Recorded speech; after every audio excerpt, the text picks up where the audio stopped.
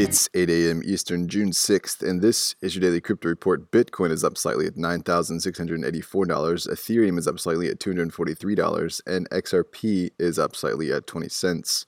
Those are just by market cap. Top gainers in the last 24 hours, Zilqua up 16% and Verge up 17%. Today's headlines: the block is reporting that Coinbase is looking to sell blockchain analytics software to the DEA and the IRS. Documents related to the purchases by the IRS and the DEA were published in April and May. The IRS document draws a connection between Coinbase Analytics and Neutrino, an analytics agency that Coinbase controversially purchased in 2019. In a statement, Coinbase said this tool only offers them streamlined access to publicly available data, and at no point do they have access to any Coinbase internal or customer data.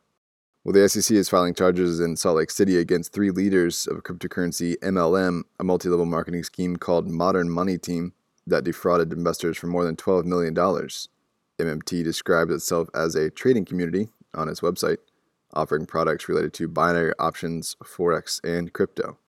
Well, Robinhood users are buying U.S. blockchain ETFs, and it's pushing the number of holders to 2020 highs.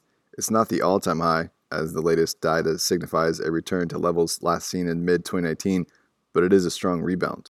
And finally, the New York State Department of Financial Services and their counterpart regulatory body in France signed a cooperation agreement this week to work together to ease the entry for fintech innovators. Through the new relationship, the 2 jurisdictions aim to encourage innovation in the financial services markets by supporting financial firms that abide by their respective regulations by referring fintech innovators to each other and creating a corridor to improve speed to market. They will also exchange information about regulatory and policy issues to ensure startups in each other's jurisdiction receive equivalent levels of support. Well, those are the leading headlines today. Visit us at dailycryptoreport.io for sources and links. Find us on social media, add us to Alexa Flash Briefing, and listen to us everywhere else you podcast under Daily Crypto Report.